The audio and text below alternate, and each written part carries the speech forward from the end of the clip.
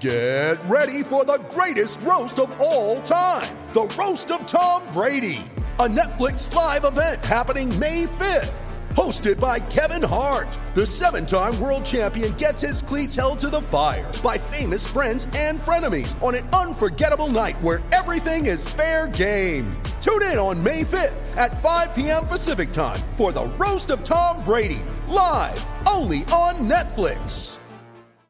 With threats to our nation waiting around every corner, adaptability is more important than ever. When conditions change without notice, quick strategic thinking is crucial. And with obstacles consistently impending, determination is essential in overcoming them. It's this willingness, decisiveness, and resilience that sets Marines apart. With our fighting spirit, we don't just fight battles, we win them. Marines are the constant our nation counts on to fight the unknown. And through adaptable problem solving, we do just that. Learn more at marines.com.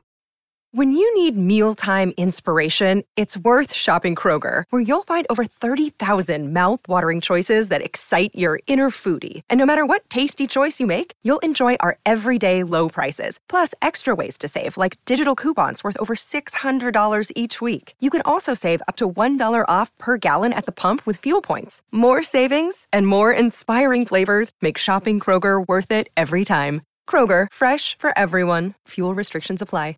So it's all for play for still? I think so. Do you want to bet against us?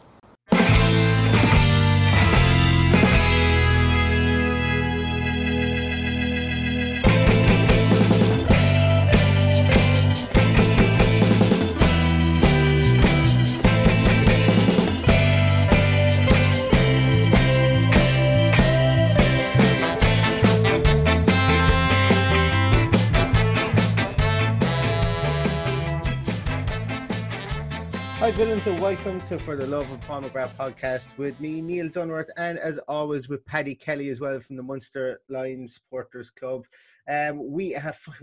Football is back, football is come and gone. The initial, I suppose, fervour and excitement that we were waiting for this game that happened last evening is now over, and we look forward towards Chelsea, and we're going to talk to you today. We're going to come to you today to chat to you about the Sheffield United game. I suppose there's kind of mixed feelings online, which I'm finding difficult to understand, and we'll talk about that later. But I think one thing we can say is that our fan base is feeling kind of like the Arsenal fan base should be feeling like after their performance yesterday, which was pretty abject. But I think there was a lot of positives in that game last night. Now, as I say, I'm delighted to have Paddy Kelly here from the Munster Lions Supporters Club to chat to me. Master Patrick, how are you this evening? Good, Neil. Glad to be on talking about some actual football instead of stuff that happened 20 years ago. So, yeah, from our recent podcast. But yeah, glad to have it back. And you know, obviously, I would rather have fans there. The fans are the most important thing in the stadium. So, from that point, I found it very strange. But I'm positive enough after the performance from the team, I have to say. The few little changes in our approach play, attacking wise. So I don't know whether that's McGinn coming back into it, but I'm sure we get into it later on. But I am positive. I thought we played well. We got plenty of shots on target, plenty of shots in general. Obviously, they had more possession, but yeah, I'm positive. Yeah, it's. I suppose we might as well start at the very, very start. I think one of the things that kind of struck me from the game itself was the differences that we saw in just match day setup from not from the teams or anything like that, but just what a match day is going to look like in the Premier League in COVID-19 era. Fantastic tribute to Ron Smith, I suppose, first and foremost. That was really nice. Sky Sports picked up on it as well. Two people guarding the steward's jacket. Yeah.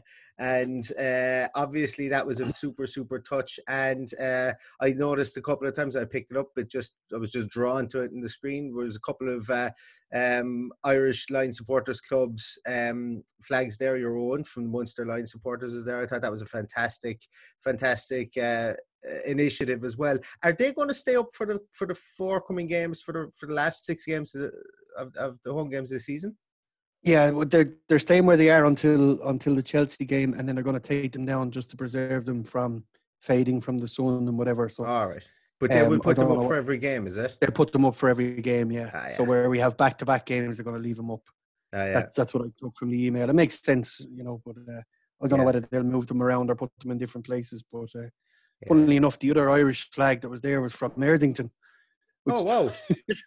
Because I zoomed in and had a good look at it this morning on one of the photographs, which is funny. So there's obviously some expats there from Birmingham who sent it in. Anyone from the Erdington Irish Lions Club wants to come on the podcast, we'd be delighted to talk to you about your history, about your background, and about your Irish roots. And that goes for actually anybody. If there's anybody out there that's in foreign lands or even in the UK, Jesus, we'd love to talk to you about your Irish background and so on. We've had B6 Ben O'Callaghan on, and as you know, his father is a proud man of proud Irish heritage as well. And he extended an invite to me to go to the bar in his back garden sometime whenever I'm over in Birmingham, and I haven't forgot that, and I still I'm going to cash that in at some stage. But anybody else that has any Irish ties, we'd absolutely love to talk to you. You know, it's a podcast for everybody. And as I say, we'd love to get to know what part of the old sod you're from over here, and regale you of stories and tell you where it's nice to drink a pint if you ever come home to try and visit or try and find your roots and your ancestry. But yeah, I suppose that was kind of how Villa Park looked last night. I picked up, there was a banner in the corner. I don't know, did you see it, Paddy? It was a banner in the corner, and it was kind of congratulating the women's win of the championship. Yeah. I really liked it. I liked the positioning of it. I just wish it wasn't as kind of crumpled up as it was. I don't know, did the wind catch it or something? But it took me ages to figure out. And I was going, what in the fuck? What? Couldn't figure it out. And it was right underneath the scoreboard. So when they did show the fans, on their on their sofas, it did flash up. So it was nice to put it in that position. But as you said, I think it might have been the wind, because that would have been the windiest part of the ground as opposed to the most exposed. That's it. And the wind does swirl into that corner as well in Villa Park, because it's one of the more kind of enclosed kind of sides of the field. But and just speaking of the guys that were on the fan cam, there's a couple of familiar, should I say, faces there. A couple of chairmen of Lions clubs in the United States, and a couple of guys that I know. I attended the Toronto Lions Club supporters club quiz that they had at the start of lockdown, and I saw some familiar faces there. It was great to see. So hopefully that's I went on to their Zoom call afterwards last night and spoke to, I know Simon Leach from Chicago was on he was there, and Rick Leong from California. I think Mark Girobi from Under a Gaslit Lamp podcast was on as well. So it was great to see the old faces. Unfortunately, from my point of view, I get a bit animated, so I declined the offer. Yeah, you say you declined the offer, but under freedom of information, I'm going to get that email, and you're probably barred, Paddy. That's probably what you're trying to say. It's nice to say that you're barred. Yeah, there's a lot of prerequisites with it that you couldn't drink, and I saw them laughing, saying they're drinking their beer out of a coffee mug and all this kind of stuff. There was was it in the Man City game last night? There was some young fella. He must have been about 15. He was tipping into bottles of beer. Was he? He was in the background. He was slugging down long necks anyway. Yeah, and the Man City one. I don't know where that came from. I saw it on Facebook, and literally they had a kind of a time lapse of it. Kid must have only been about 14 or 15. He must have had about 5 bottles. Fair play to him. Yeah. But that was, there were a couple of changes. I suppose on the field as well, there was a couple of changes. We had drinks breaks. We had the teams emerging from the tunnel at different times. And I suppose the most striking one for me was all the medics and the physios and everything like that, dressed as if they're going into the murder scene. They had the proper CSI Aston. CSI, yeah, exactly. CSI V6, which is, look, it's great to see that the proper I suppose priorities are being pushed in the games, and that those guys are allowed to do their jobs, and that there isn't a kind of a watering down of physio treatment, doctor treatment, and so on. But the drink breaks for me, and it was interesting because they didn't fully explain, or maybe I missed it, maybe I didn't tune in time, but they didn't fully explain the limitations on substitutions, nor did they fully explain, little bits and pieces with regards to what could and couldn't be done. And that's going to form something about something I'm going to talk about in a moment as well. But the drinks breaks obviously is a great idea, because you can't just fire a bottle of water into a player during a game, because it has to have his name on it and has to be dedicated to him. Although they keep them in the carriers beside each other. So I don't know if one touches off another, strange. Then there was, unless they sprayed them all down with. I actually found the drinks breaks quite funny, because it's obviously aimed at dehydration and all that kind of thing, and you're there in Aston in 15 degrees and absolutely pissing rain. Yeah. You are very well hydrated.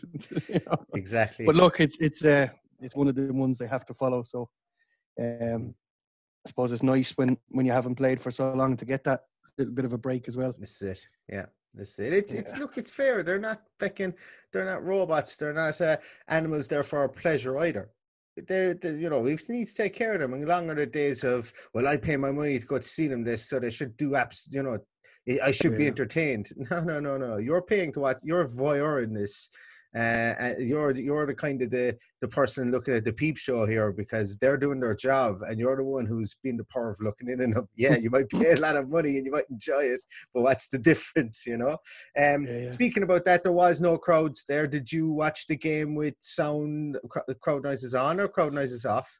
Well, I had a bit of a nightmare, because I had my numerous different ways of watching the game set up, and they were just about to go down on their one knee, and the screen went, and it was another 20 minutes before I could get it back up again. So, as I said to you last night, I missed the first 20 minutes, and you said probably the best 20 minutes, just to rub my nose. But it's I watched it. I watched it on Sky this afternoon. So I did eventually get to see the whole lot, but I watched it with the crowd noise. And I'm glad I did, because I turned on the Man City game afterwards, and I found that very hard to watch. I did exactly the same.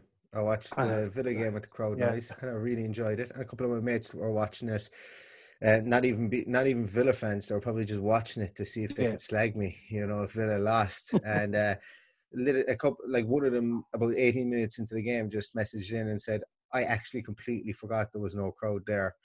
Because the crowd was obviously singing Villa chants, one Villa chant the whole way through the game, and he goes, it was actually kind of cool. Your sensory kind of, it wasn't an overload, and it wasn't too much. It wasn't like you were watching like a wrestling match or something like that, where there's fake noise maybe coming in throughout, or canned laughter or anything like that. It seemed to have been well done. So fair play. But I watched the Man City game. I was actually watching the Man City game when Ederson came out and absolutely halved Eric Garcia, and the thud off that was sick.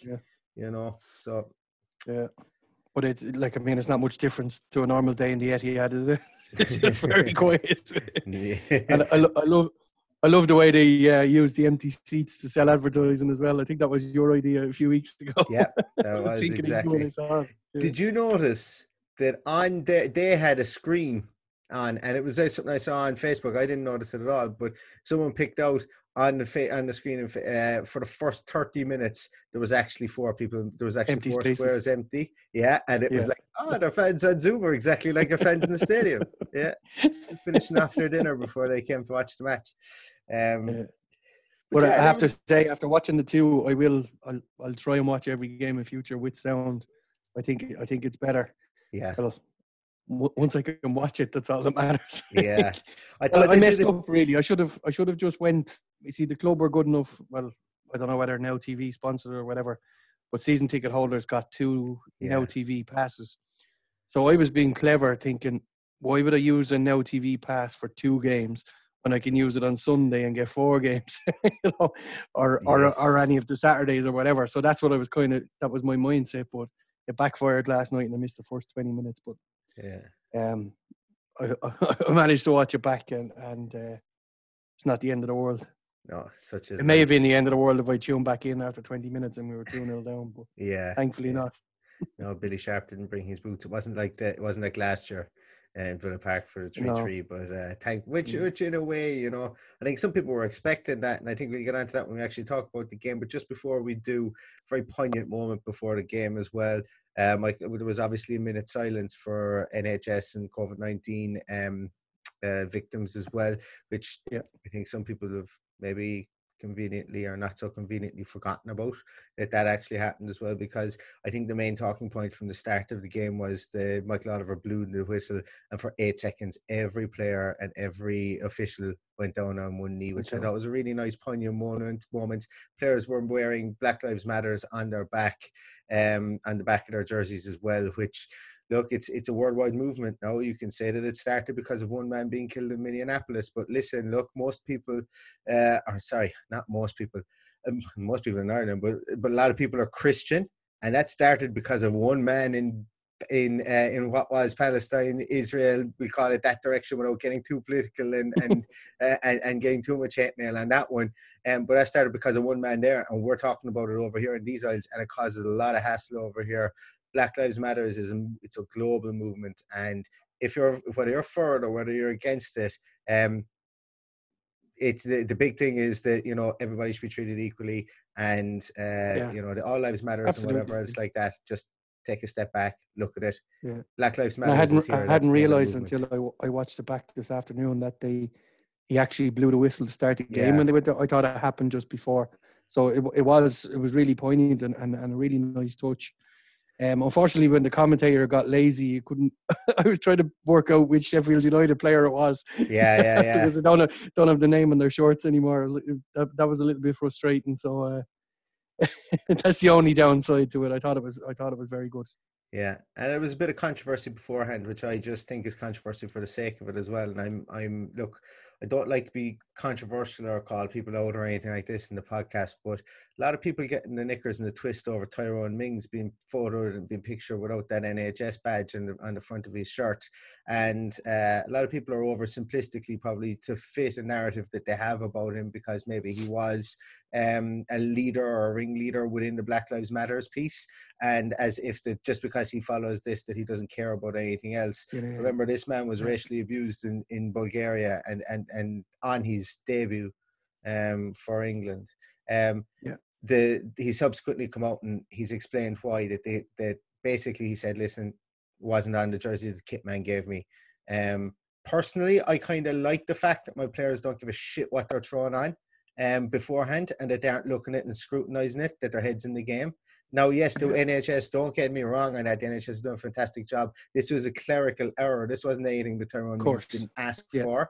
He had it in the second half. Once the issue was identified, it was rectified.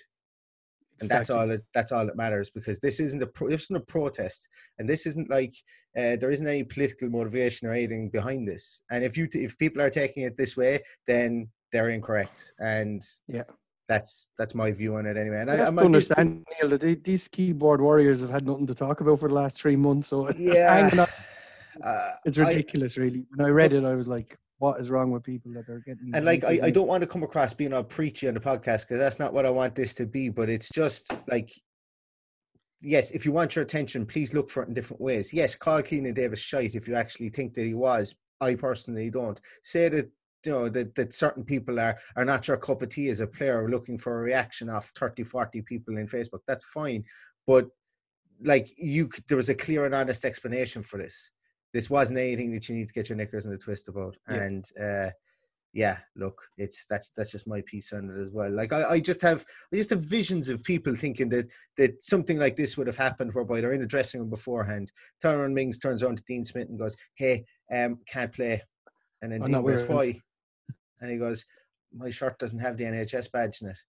"Oh, Jesus, it doesn't actually. Do you know what? We're due to kick off there in 10 minutes' time. We won't have time to get one put on it. Listen, do you know what? I'm not starting you. Hey, Marvellous, we've got no centre half on the bench. Marvellous, you're going in centre half. Do you know what we'll do, Tyrone? We'll bring you on at the first drinks break, which comes roughly about 22 minutes into the game. Is that okay?" "Yeah, that's fine, Dean. That's perfect. By then we should have the badge stitched onto the jersey, and I'll come on then. I just don't want anybody to be, really put out by the fact that there was a clerical error and my jersey didn't have a badge in it." Well, is that clearly what people wanted? Some people wanted, People want to believe, I've often put on jerseys and put on the wrong number and stuff because I was so focused on playing a game. It's just the way it is. Yeah. I'd say it was the last thing on his mind going back out to play his first game in 3 months.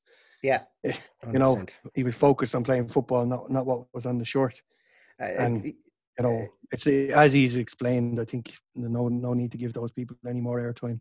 It was an error. It wasn't anything done maliciously. No. So there's no need for the keyboard warriors to be back. They had nothing else to speak about. So that's the way I look at it. I think it was. I think there was an undertone of it whereby, well, he's only supporting one cause here. If he supports this cause, he certainly can't support this other cause, which we all know is completely false. I support lots of causes. Hey, I donated to 3 different charities today, guys. People can do it, right? Listen, we won't get into that, but look, anyway, line drawn under it. Don't want to be preachy. We're on to the game, because when the game kicked off, I was a ball of nerves, I think, for the first 20 minutes. I don't know about you, Paddy, but I was the setup of the team, the lineup, and so on. What was your views on that? Well, it worked out just fine, but for the hour before kickoff, I was trying to figure out what kind of system he was playing, and I genuinely thought he was playing 3 centre halves with El Ghazi acting as a wide player, kind of going forward when we have it and defending when we haven't. So I was glad to see that they lined out the way they did. And obviously there was a logical explanation for that too, with the injuries to Gilbert and to Bjorn Engels. So he can only play the cards he has with him, and unfortunately the three available centre halves were played. I worried that he probably should have played Elmo at right back, but that worked out well. I think we've got another option there now as well. I thought he had a really good game. I think we matched them in all areas. I was surprised to see Keenan Davis start over Samatta, but I think he warranted his selection. He got stuck into them, and they actually didn't know what to make of him. He roughed them up, and they were a bit disjointed at the start too. They'd obviously lost O'Connell, who had played every game for him this season, so things were different for those two. So I thought Keenan did a really good job. Had a couple of chances, probably should have scored. One header in particular I thought he should have done better with, but I find it very hard to fault him, really. I think he did quite well. I think the midfield did exceptionally well. It was good to see a good stint for John McGinn. I thought Connor played well. I thought Douglas Luiz was probably man of the match. Yeah, and I saw on Twitter there was people giving out that he was starting, but we just got to get behind him and trust the manager, because there was a lot of green shoots there yesterday. The one thing that did surprise me is that we've kind of been one-dimensional a lot throughout the whole season. Get the ball out wide, drill it in across, get a corner out of it. Even the corners were changed yesterday. Some of them were drilled across, some of them were hung in there. Everything was changed up, but there was 2 balls in particular. Target played a ball infield over the shoulder of Keenan Davis, who actually got a shot away and nearly scored, but for the strong arm of the goalkeeper. And another one, which led to a Davis chance as well. Grealish played a ball from the middle of the park into the old inside right position. Mm-hmm. El Ghazi got on and drilled one across the goal, and Keenan nearly got on the end of that as well. So there were just 2 examples, but we tried different things to open them up that we haven't done, as far as I'm concerned, throughout the season. All our goals have come from working the ball into the box, getting it across the box, getting it across for Connor or Douglas Luiz to have a shot, or Jack to have a shot from the edge of the area, or getting the ball in the box, or someone trying to get ahead on it. So, there's been a few different angles to getting the ball forward. So that part of me has made me feel a bit better. Be interesting to see, should he go with the same team on Sunday. I'd imagine some people might get a rest. I don't know how far off Engels and Gilbert are. I don't know whether he'd already agreed to you start on Wednesday and someone else will start Sunday, there'll have to be a little bit of rotation because there's a lot of games coming thick and fast. I agree, and I think that there was an element of that within the team that started. Didn't expect Davis there myself. I think a lot of people were down on him early enough in the game as well because he gave away three frees in the first 10 minutes. Two of them were just a kind of a stronger man. He's a big, tall, strong guy. He's put on a lot of muscle since in the 10 weeks to 14 weeks, whatever that we've been off. Just impressed by that. Really impressed by the bulk of him, didn't affect his speed or anything like that. It didn't affect his, his shiftiness. But I think one thing he does need to learn is when he was marking John Egan, and John Egan has a lot of games played at the lower level against big, stronger striker types, and when Egan was going back for a ball, he did the very, very age-old trick of a centre-half of make yourself smaller, kind of crouch down, get around the ball so that the striker has to put his hands on your shoulder. And the second he puts his hands on your shoulder, if you kind of move your arse in his direction, he's going to have to drag you back. It's the oldest trick in the book for any defensive midfielder or centre-half. And he just got fooled by it twice. And he gave away 2 frees. And then the third free he gave away, he backed back into long ball came down and he had his eyes on the ball and he backed back and he just basically very powerfully kind of shunted Egan out of the way and gave away a free. And there was 3 quick frees. And I think that's obviously over exuberance. Remember, this is his first Premier League start ever. So, it was a massive day for him. And I think a lot of people got down on him early. I certainly didn't see the negativity from his game that other people saw. I saw against Man City in the League Cup, the promise that I saw from him, that game, and there's another game this year that I can't quite put my finger on. But when I saw him, I said, he's ready. He's getting ready to make a mark. And he's only 22 years of age. He's getting ready to make a mark. And yes, everybody's down him saying, oh, well, he can't score. He can't shoot. Can't score. Yeah. And they've him labelled as Heskey already. And it's terribly unfair for a 22-year-old. No, it is. He's a different type of player altogether. I can't say anything bad about him apart from the fact that he shunted their goalkeeper over the line at one stage. But I'm sure we'll get to that in a minute. But I thought he had a reasonable game. I wouldn't have much negative stuff to say about him at all. He puts himself about. He puts himself in danger of scoring goals, and that's all you want from your striker. And he offers something a little bit different as well by dropping a bit deeper when he needs to. Yes. When the opposition are defending higher, so he's well able to hold up the ball, and his passing is good. So I can't say anything bad about him yesterday, as I said, other than hitting off Nyland. Yeah, we get to that when he was struggling as it was. Yeah. As you mentioned that, his link-up play, he can dribble with the ball at his feet as well. He's got a turn of pace. At the moment, I'd nearly be as happy to see him playing right wing in that 5/3, 5 midfield /3 up front than I would Anwar El Ghazi. Not that I dislike Anwar El Ghazi. I just spoke about it in the preview game of change of pace players. He's becoming more and more for me a change of pace player. Just that I just don't know. And let's talk about the Nyland situation, Nyland era. If I'm not mistaken, Anwar El Ghazi gave away a shocking free kick in the build-up to that. That free kick that it came from was like the most needless free kick from memory, because I haven't watched it back. The El Ghazi gave away, I think actually the commentator even remarked, what is he doing there? And you get 2 or 3 of those a game from El Ghazi. You know? Yeah. We're fragile mentally at the best of times with the way results have been going for us. And when somebody's a master of their own downfall like that, making silly mistakes and being a bit petulant, for me, that's Sheffield United don't do it, and that's why they're in the position. Well, it's not fully why they're in the position, but they can trust every player to be judicious about the decisions they make, and that's half the battle about being a professional footballer. But what did you make of that stroke of luck that we had?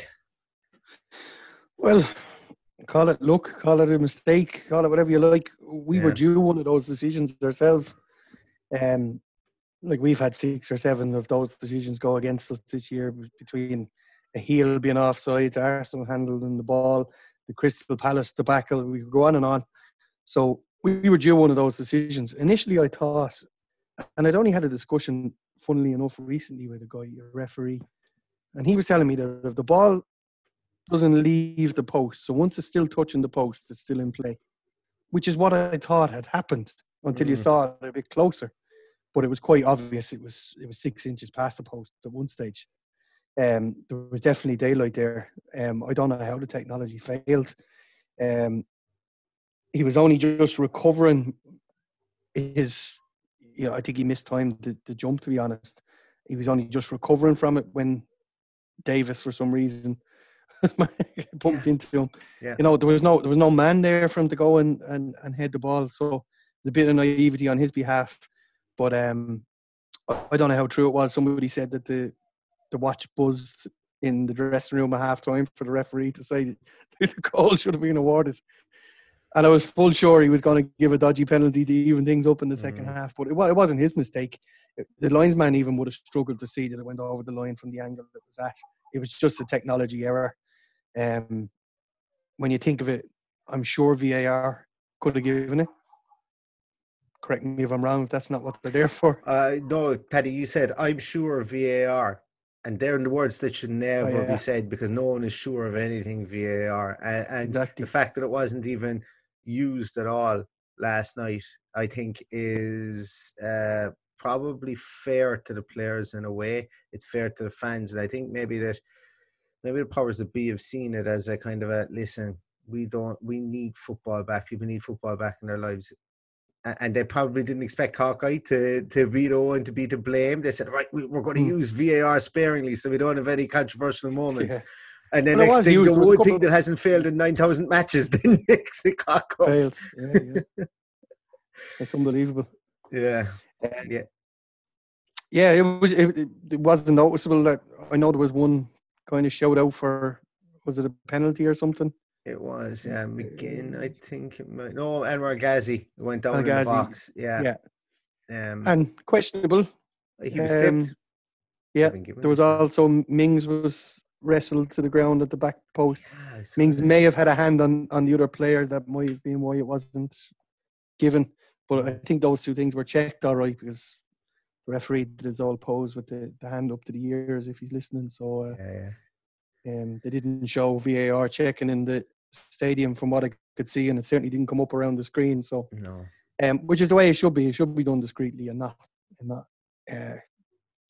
impinge on your enjoyment of the game. Yeah, I agree. And Michael Oliver was still rocking his longer covered haircut. He hasn't made a trip to the barbers yet. Maybe we'll see him with a Matt Targett-esque Alice band in the next game that he officiates. Yeah, there was a very funny one actually. One of the Sheffield United players, after it happened, asked him could he see his watch. Did you notice that? Yeah. But he actually showed it to him. He lifted his watch to show him. I was like, God, does he not believe him or something?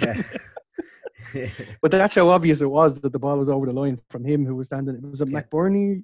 McBurney. And I think Lundstrom was the captain. Lundstrom definitely went up to him at half-time and remonstrated with him, all right. But look, you have to talk to the ref. Like, you're not going to get it, but it's about influencing him for future decisions as well, And I'm a fan of it. As I say, look, it doesn't look right on TV, but as I said, we're the voyeurs. We're the peeping toms in this whole situation. They're doing their job and they're not breaking the rules by doing it. Yes, like, if you're a businessman, if you're a salesman, you have to go and you have to remonstrate, and you have to do network and butter people up the right way. And these guys are only just doing the same thing, So there's different thought processes.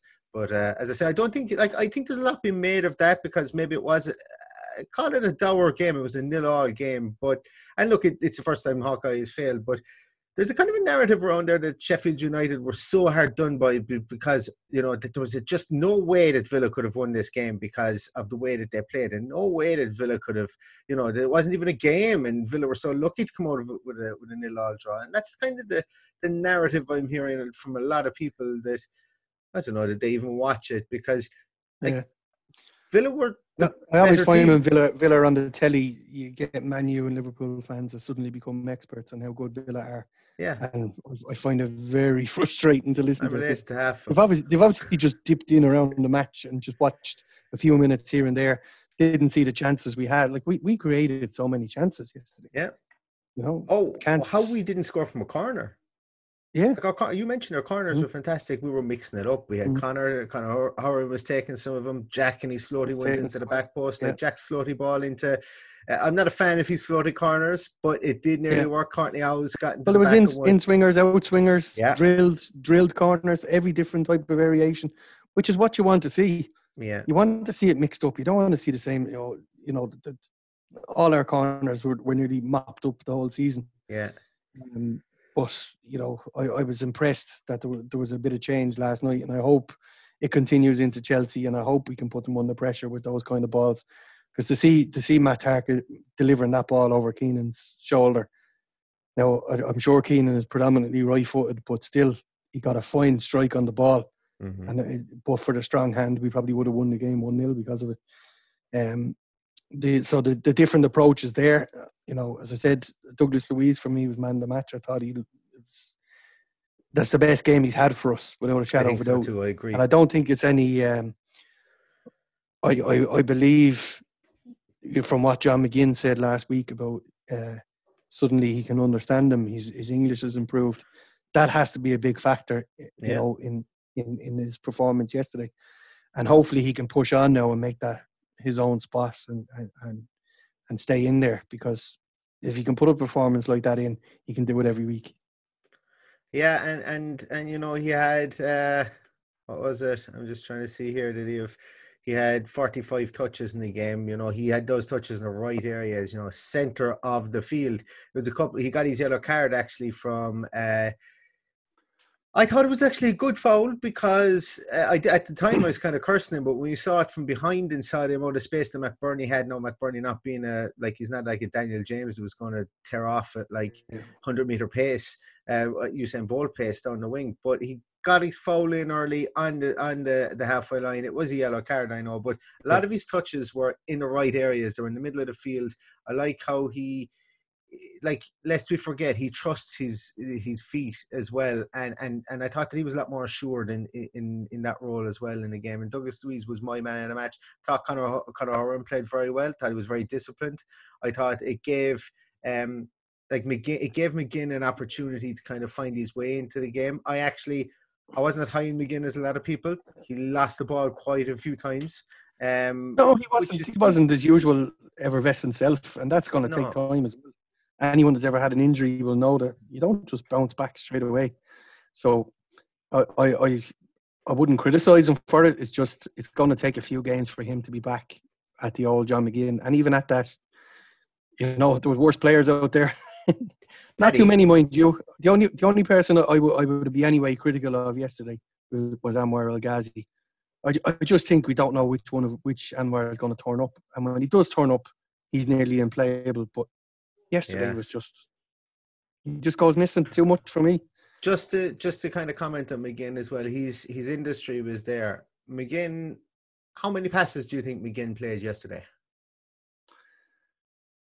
I don't know. I know Matt Targett had the most amount of touches. I don't know what McGinn had. McGinn played 8 passes. McGinn played 8 passes only yesterday, and 6 of them were to Villa players. 2 of them were cut out. There's only one player had less passes, not including substitutes that came on, but only one player had less passes, and that was Keenan Davis. He had 7. And of Keenan Davis' 7 passes, 6 went on target. So this is kind of something I'm going back to, that the kind of the claret and blue tinted glasses that I like John McGinn. Therefore, I have to say that he had a fantastic game. He had a good game. Yeah.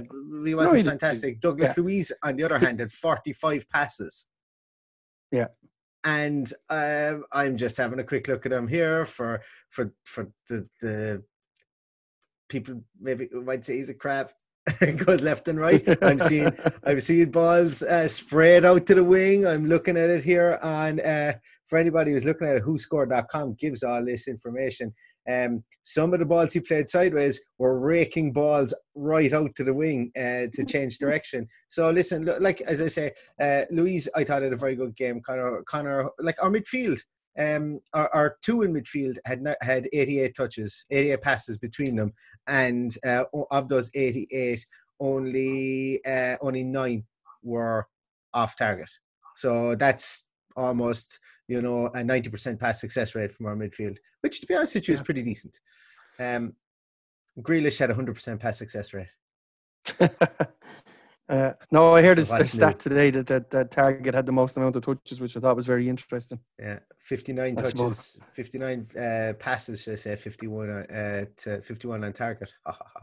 And Royal Ghazi had 16 of his 17 passes go on target as well. It's an interesting. I love that kind of the statistical analysis, because sometimes your eyes do lie, but then again, sometimes the stats lie as well. It's about marrying the two together. Exactly. And I mentioned as well earlier that, a lot of the narrative was that Villa were lucky, that Villa should have lost, that, there was no way they could have won this game. They didn't have a chance throughout the game. And it's just not true, It's the only highlights you were seeing this morning on Sky Sports News was that goal. That goal over and over again. They didn't show Connor's shot or Keenan's 2 attempts or McGinn's shot. These are all things that are easily forgotten. Like, we'd 14 shots to 5. Yeah, that tells the story in itself. Even though they had more possession, we kept the possession in the right areas, and we let them have it when we were trying to conserve energy. That's what I took from it. I couldn't tell you the last time we had 12 corners in a game either. Yeah, exactly. And I suppose that tells the tale. When no wonder we saw a variance in the kicking, because there were so many of them. Exactly. Yeah, no, it was like that game was all I could have expected to have been last night.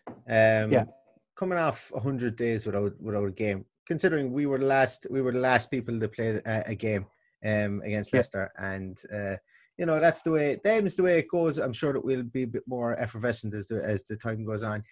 Look, there's 100 days is a long time. It is. We don't normally have that length of time, even in the off season, even in between the finishing in May. You're back in pre-season at the end of June, beginning of July. You're playing pre-season matches. So it's a long time without a game. To go into a run now of 10 games in 5 or 6 weeks, it's going to be tough, and it's going to be a marathon for them, Yeah, absolutely. And we used 4 subs without getting into that. We used 4 subs last night, which is a record under Dean Smith. Yeah. But look, as I say, guys, we're not going to go into too much more detail into the game, I suppose. Look, everybody watched it. Everybody has their feelings on it. And look, it's a good start. We're 1 point closer to safety. If we go out against Chelsea, get another point, go out against Wolves, beat Wolves, go out against Newcastle, beat Newcastle, we'll all be dancing in the streets. We'll be happy with that. And I think that's basically the moral of the story here. So guys, we're going to be back to you with a preview of the Chelsea game soon, someday. It's Thursday already. It's in 2 days' time. Jesus. Paddy, these things are coming thick and fast. I need to have to start paying you a wage, Paddy, at this stage. But we will be back with a preview of the Chelsea game. Thanks, everybody, for listening. Football is back. Be happy. Smile at your neighbours. Say hello to everybody. Keep the hate to a minimum. And as I say, as Jurgen Klopp said it, and he said it so fantastically, he said, football is the most important of the least important things. And I think that's very, very important to remember when we think about all the things that are going on in the world. But it's still important. Of course. So guys, thanks so much for listening. You can find us all at Twitter at Mac for the Love of, MCFORTHELOVEOF, which will be changing soon. But for the moment, you can find us there. You can find Paddy at Villa Paddy. You can find us on all social media at Mac at For the Love of Paul McGrath. And until maybe tomorrow or the day after, up the Villa and on towards Chelsea.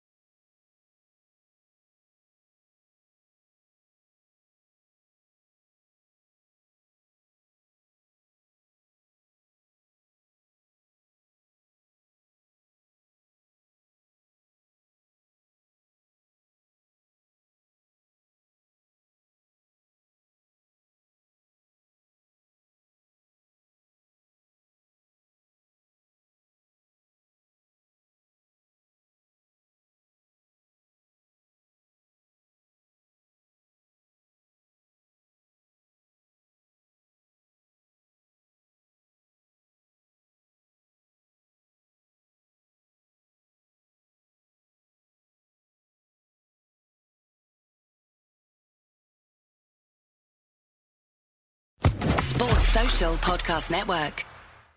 Hey guys, it is Ryan. I'm not sure if you know this about me, but I'm a bit of a fun fanatic when I can. I like to work, but I like fun too. It's a thing. And now the truth is out there. I can tell you about my favorite place to have fun. Chumba Casino. They have hundreds of social casino style games to choose from with new games released each week. You can play for free anytime, anywhere. And each day brings a new chance to collect daily bonuses. So join me in the fun. Sign up now at ChumbaCasino.com. No purchase necessary. VGW. Void where prohibited by law. See terms and conditions. 18+.